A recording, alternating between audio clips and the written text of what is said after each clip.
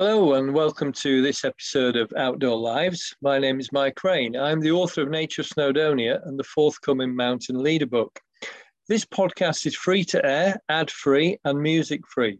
You can find out more about me and my workshops and e-learning modules at www.mikerain.co.uk. But we're not here to talk to me today. We're here to talk to my guest. My guest is Rachel Crewsmith.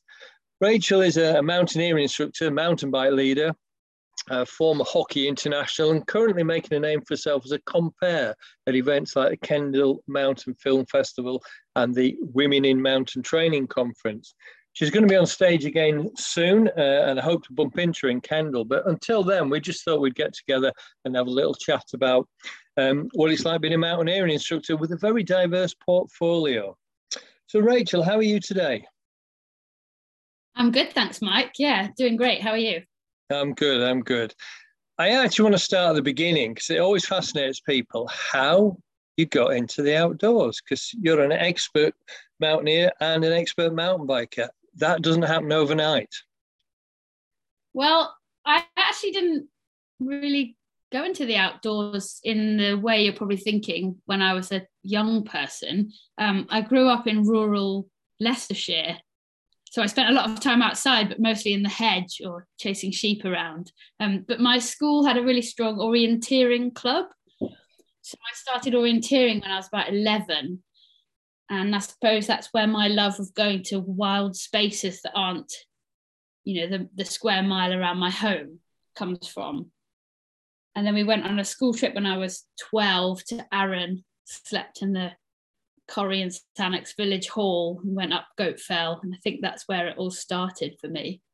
But I didn't go hill walking or climbing until I was 19 or so. I mostly just played hockey. I was obsessed with hockey. So all I wanted to do was play team sport. And you took that to quite a high standard now. I know the hockey. Was there a shift at university then? I mean, I mirrors myself. I played cricket, football when I was a kid, but climbing just took over for me.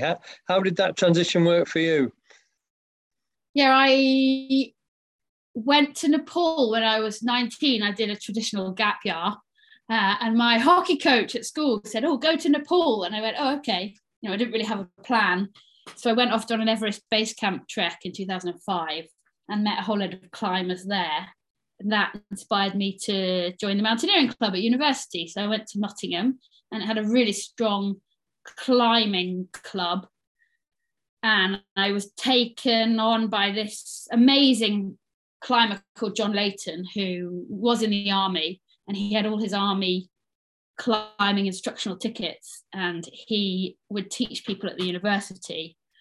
And so he taught me to lead using Libby Peters' book, actually. And I recently met up with him. He lives in Vancouver now, and we went climbing together, and it felt like we'd never been apart. We'd always been mates. And he's 20 years older than me, but it was an amazing grounding in rock climbing, really, not so much mountaineering. Did rock climbing take over then, or weren't you inspired to join the army? Why was it rock climbing that ruled the day? I actually did want to join the army until I went to university, and I realised that there was travelling to be done without being tied to somebody. It didn't really take over. I did climb a lot. I was on the committee of the university club, but I still wanted to play hockey. So I played hockey until I was 27. Oh, wow. And then I started working in the climbing wall, and that's when it was difficult to juggle the outdoors and team sport. They just don't really go together. No, I did find that myself, and they're quite different socially as well, aren't they? Yeah, and very regimented, Wednesday nights training, Saturday game, Sunday game, which is quite different to working in the outdoors, which is a bit more sporadic, less of a timetable. So working in a climbing wall, what were you doing in a climbing wall? Was that your graduate job? How did that pan out? Yeah, I started in Boulders in Cardiff when it first opened, and I didn't have any qualifications. I did my SPA training, I think, but at the start I was just the hoovering girl, so I'd hoover behind the walls and replace T-nuts, and I worked my way up to a senior instructor and then to centre manager before I was fed up and wanted to go outside on my days off and, go in the sunshine. So did you do a degree then? Yeah, I did a degree in archaeology. Oh my goodness! So no desire to be an archaeologist. I mean, I did want to be until they put the pay scales up on the board in second year, and we all realised that more doing the Aldi graduate scheme than being an archaeologist. I find it's quite a unique selling point, but I wouldn't say I have a particular specialism. I know quite a lot about Romano-British villas of Northamptonshire. It's just it was a useful degree to learn about research and reading and writing. Yeah, it's often a way of thinking, isn't it? You know how to find out about things that you might come across in the hills. So I think that's lovely. That. So you went to climbing wall. You became a climber. You became a climbing centre manager. But you're now a mountaineering instructor and a mountain bike leader. There's still a big chunk there, Rachel. Oh, well, I left the climbing wall and went to be a games maker at the London Olympics. I went travelling for a year. When I came back, I didn't know what to do with myself. So I'd heard about this instructor development scheme at Glenmore Lodge. So I applied and I got a job. So I was there. It's colloquially called the Night Watch. And I did that for a year. And that was my big springboard really into the outdoors. I was able to complete lots of my qualifications there and meet lots of people, which gave me lots of opportunities. Had you been mountain biking as well as climbing then? Did they run hand in hand for you? Yeah, I started mountain biking a bit later. I suppose I had a bike all my life, but I never had any bikes that worked. And once I learned how to fix bikes, it opened up a few more doors to me. Interesting. So it's quite a short period of time then. We're only talking 10 years ago at Glenmore Lodge there, and you're now, a well-respected, busy role model, if you don't mind me saying, mountaineering instructor, mountain bike leader. Were you supremely gifted on a bike or on a crag face, or have you had to work hard to get those qualifications? What advice would you have to other people, perhaps in the same situation, to get to where you are now? I'm definitely not a gifted climber. It's definitely come through hard work. I think I'm generally quite physically literate in that I've done a lot of sport and, running around my whole life, but I've never reached the lofty heights of, climbing glitterati at all. I think I just realized that there's more to mountaineering instruction than just how hard you climb and the grade that you climb. It's all about the way that you communicate with people, the way that you look after people, your risk perception, and making sure that you tailor the day to the person rather than to what you want. And I think they're things that I'm good at. And so I just worked hard at the climbing, the performance side of it. I'm definitely not a good climber, as you well know, Mike. You once told me that because I hadn't climbed Cenotaph Corner, that I wasn't a real mountaineering instructor. Oh dear, yes, that is a bit of a dark smudge on your career there, Rachel. But I'm sure if you wanted to, you could actually do that, couldn't you? I think so. I mean, it was on my list for this year, which the year hasn't gone quite to plan. But I have climbed the Old Man of Hoy, so I feel like that is a good substitute. Definitely. We'll give you the Old Man of Hoy. That's a proper route for mountaineer instructors to be doing. I love it. And there'll be quite a lot haven't done that because it's not very accessible, is it? So to prepare for those qualifications, you gave up quite a lot, didn't you? And I remember you were living in the Climbers Club hut in the Llanberis Pass for a while. Tell us about that period. Yeah, well, I'd worked a lot the previous year, mostly doing Duke of Edinburgh, and I worked out that I did 76 nights of camping that year and 76. saved up. Well, you'd think I'd be good at it by now, but I still forgot my lighter last week on an MLSS. I stayed in the hut in the Llanberis Pass in Asetus, along with all of the other unusual characters of the Climbers Club, and I just went climbing all summer, which is, it's a pretty fortunate and privileged position to be in, but I suppose I was just maximising my opportunities. I just went climbing lots. I went out with lots of different people. I went out with friends who weren't climbers which taught me a lot. I went out with some strangers. One lady I met in a car park, she had a bike, so I made friends with her and I said, oh, do you want to come climbing tomorrow? And I learned a lot from making her climbing, a total novice. And I suppose it was just the breadth of people that I went out with that meant that I had a really good preparation summer. There's no shortcuts, are there, to putting the time in? No. What does spring to mind there, though, is one of the things that's changed that you illustrate really well is, I hate saying my day, but what used to happen is outdoor instructors always worked in outdoor centres. And now you're very representative of the generation, really, that hasn't had the opportunity to work in the LEA centres because they've been decreasing in number. But you have put what we'd call the hard yards in, working with your DVs and in a massively wide range of settings, haven't you? How has that panned out for you? It's kind of a shame that I never got that opportunity to work in an LEA centre. There's a lot less of them now. There are still jobs there, but there aren't as many. No. I think there's a freelance market now, so you can, work for lots of different people. I was able to work all over Scotland at various schools and for DOV providers where schools outsource their DOV. And I've done a bit of freelancing for climbing walls, a little bit of sort of staff training for climbing walls, and using my sort of leadership background through hockey and sport, was able to do some different kinds of work that way. So I've put the time in, just not in, maybe the way that you would 30 years ago. Yeah, it's different. It's quite interesting, that. And I noticed you put a really nice little video this week of working. Were you on a Mountain Leader training the other day? Assessment. Assessment. And you had a bit of rain, didn't you? I think it's the wettest. It's certainly the wettest assessment I've ever done. In fact, there were 2 candidates on the course that were on training last October with us, which was the wettest training I'd ever done. What I realised is, despite being professional, that doesn't mean that your kit doesn't wear out, and everything had worn out. My boots were leaking, my jacket was leaking. I had a new tent, but it wasn't very good. I forgot my lighter. The lid of my stove blew away, and I was really upset about it. And I was searching for it, and then the other assessor found it inside my tent.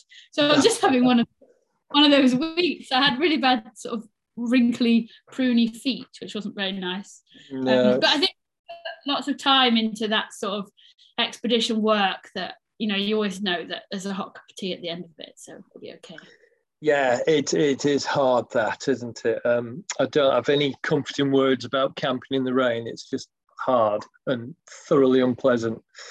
But of course, I always have to tell people that we don't camp for that. We camp because it's brilliant, because we camp because we like being in wild places and watching shooting stars and swimming in mountain lakes. It's just that when it's programmed on the calendar, you've got to go whatever the weather is, and they need to be able to cope with it, don't they? Yeah, and the candidates actually this week were very strong and could all cope with it. So that was reflected in a clean sweep of passes, which I've never seen before.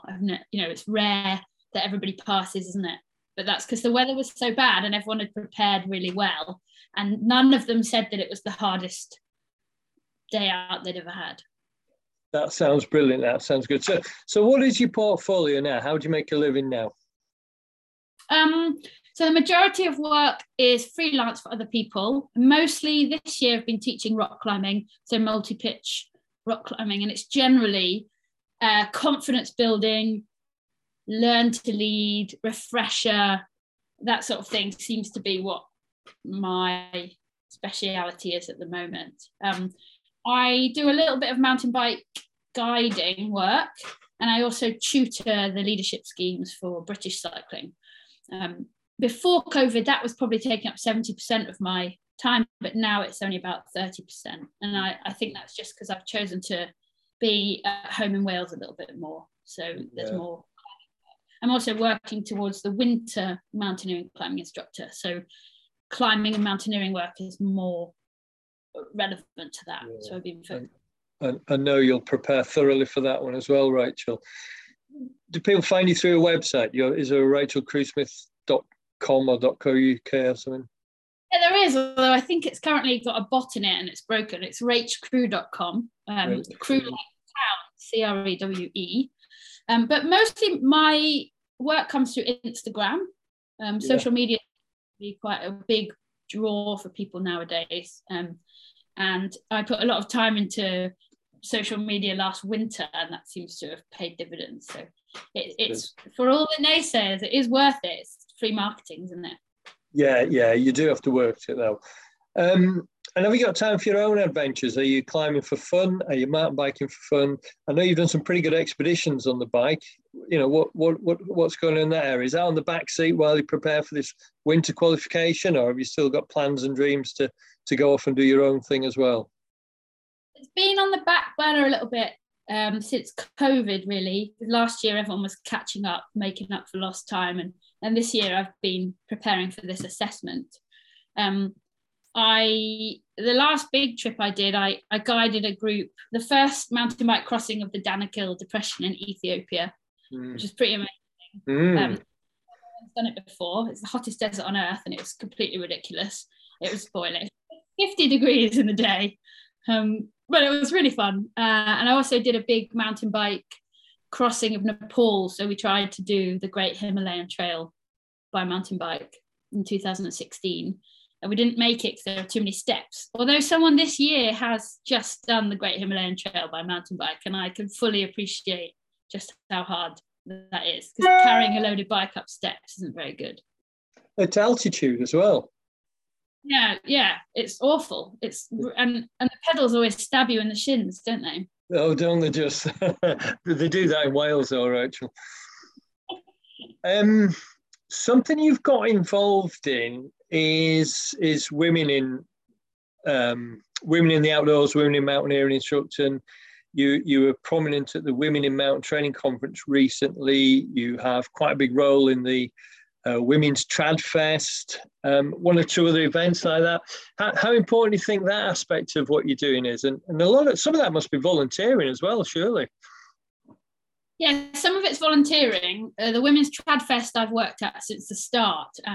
I started just volunteering, and then they would chuck a bit of expenses at us. And now I have a paid role at the Women's Trad Fest. But I would say I probably put in twice as many hours as I get paid for. Just the nature of the event, it doesn't run at a profit, and it takes a lot of effort and thought to create a special event like that, where people are paired up not just by their experience, but maybe by where they live or what stage they are in their climbing careers. We pair everyone up, and we recruit this mentor team of professional mountaineering instructors to be positive and visible role models to the climbers at the festival. And I have quite a big part in that recruitment process, and then the managing of the festival. I think the thing that I really believe in is having these not just visible role models, but stepping stone role models, so that you don't just hold people on a pedestal as the greatest mountain guide of all time, that you have these role models that are maybe just above you, just ahead of you in that chain, that you could think, oh, I could be like that person. So for me, I had a few role models. Mo Barclay, for example, she's a winter mountaineering climbing instructor, and I thought, cool, maybe one day I could be like Mo. And I'd like to think that I've been a role model like that for several upcoming mountaineering instructors now. Definitely, yeah. And the role model thing's interesting, isn't it? Because it's not just a matter of one or two people, because, well, people are different, aren't they? And I think we've recognized different men for a long time, but I'm slightly worried we've lumped females together as females to say, oh, we just need a couple of role models and everything will be fine. They'll see there's something to aspire to. But it is more complicated than that, isn't it? Well, there's loads of different ways that you can be a role model, the same with men. And it's a shame that we gender everything in a way. There was a really interesting lecture at the weekend at the Women in Mountain Training Conference by two researchers from Swansea University, and they call themselves breaking binaries. So they're trying to talk about how things, so many of our restrictions are gendered, they were saying imposter syndrome is a gendered construct that's been put onto women because of one study done in 1970, and how actually you haven't got imposter syndrome. It's that the society around you is imposing that on you. Well, it's a bit of a breakout, but I think it is important, to show a variety of role models and not just think, oh, well, there's a woman, I can be like that woman. Because I'm never going to be Libby Peter. And likewise, I'm never going to be Louisa Reynolds or Holly Harmer, who are British mountain guides, because that's not what I'm aspiring to be. And so it doesn't suit my skill set to aspire to be like that person.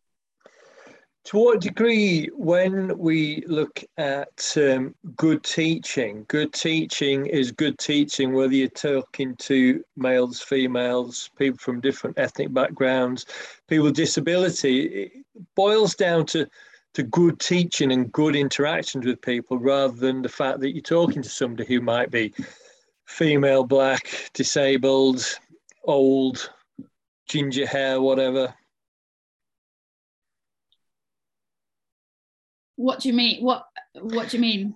So there's not a way of talking or managing your relationship with female clients. There's a way of managing your relationship better with all clients, regardless of where they're from and what they look like.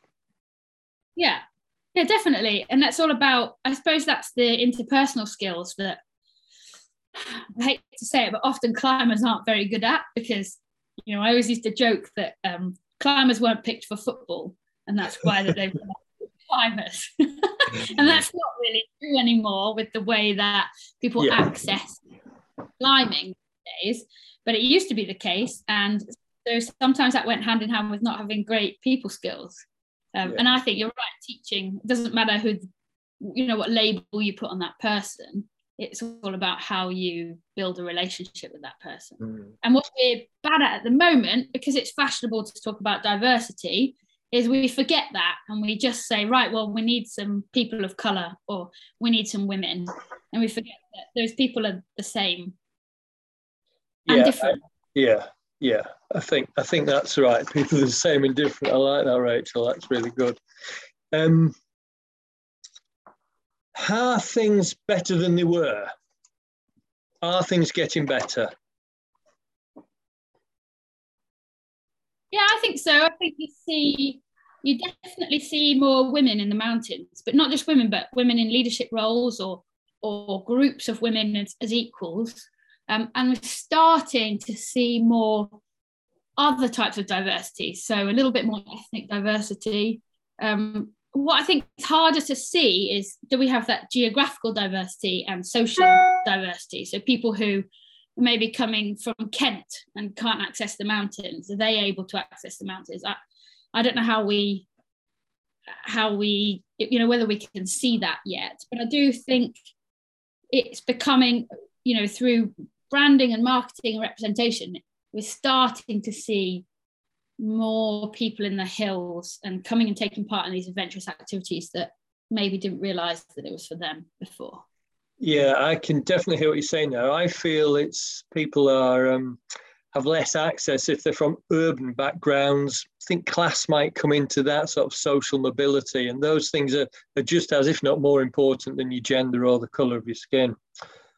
Rachel, we are moving towards the end now, but what I want to do is to feed back in some of your experience and advice to mountain leaders and developing mountaineering instructors. So if there were some things that you would like to say to them now, what sort of things would you like to say to mountain leaders and to new mountaineering instructors? I was thinking about this this morning, and I was thinking about how I think it's easy as a mountain leader to develop this idea about the environment that you're in based on what you read on Facebook or whatever. But I think I'd encourage people to always read and look outside of that bubble. So go and read different perspectives, go and meet farmers and gamekeepers and rangers, and read the Shooting Times or the Farmers Weekly, so that you get a broader base to talk about things with the people that you're taking into the hills. I think we need to pay a bit more attention to what, you know, the BMC are doing, and, you know, what they're doing for access in the mountains. I went to the local area meeting for the BMC recently, and it was a very undiverse group of people talking about the same things. And they brushed over all the topics that I was interested in, like the tidal energy farm off Gogarth, because they'd spent so long talking about glued-in bolts. And whilst glued-in bolts are really important, I think if there were more people at that meeting, then there would have been more things discussed. So I say to people, go out and look for that information elsewhere. Don't just leave it to, you know, the role models now to make those decisions. Absolutely, get involved is what you're saying, is it? Get involved and be heard and be there. Yeah, definitely. Yeah. Rachel, we're going to have to wrap it up there, I'm afraid, but that's been a fascinating conversation. It just seems to have gone awfully quickly, but I'm sorry about that. It's just the way these things seem to work. So I'm going to end the recording now, and thank you very much indeed. Mike.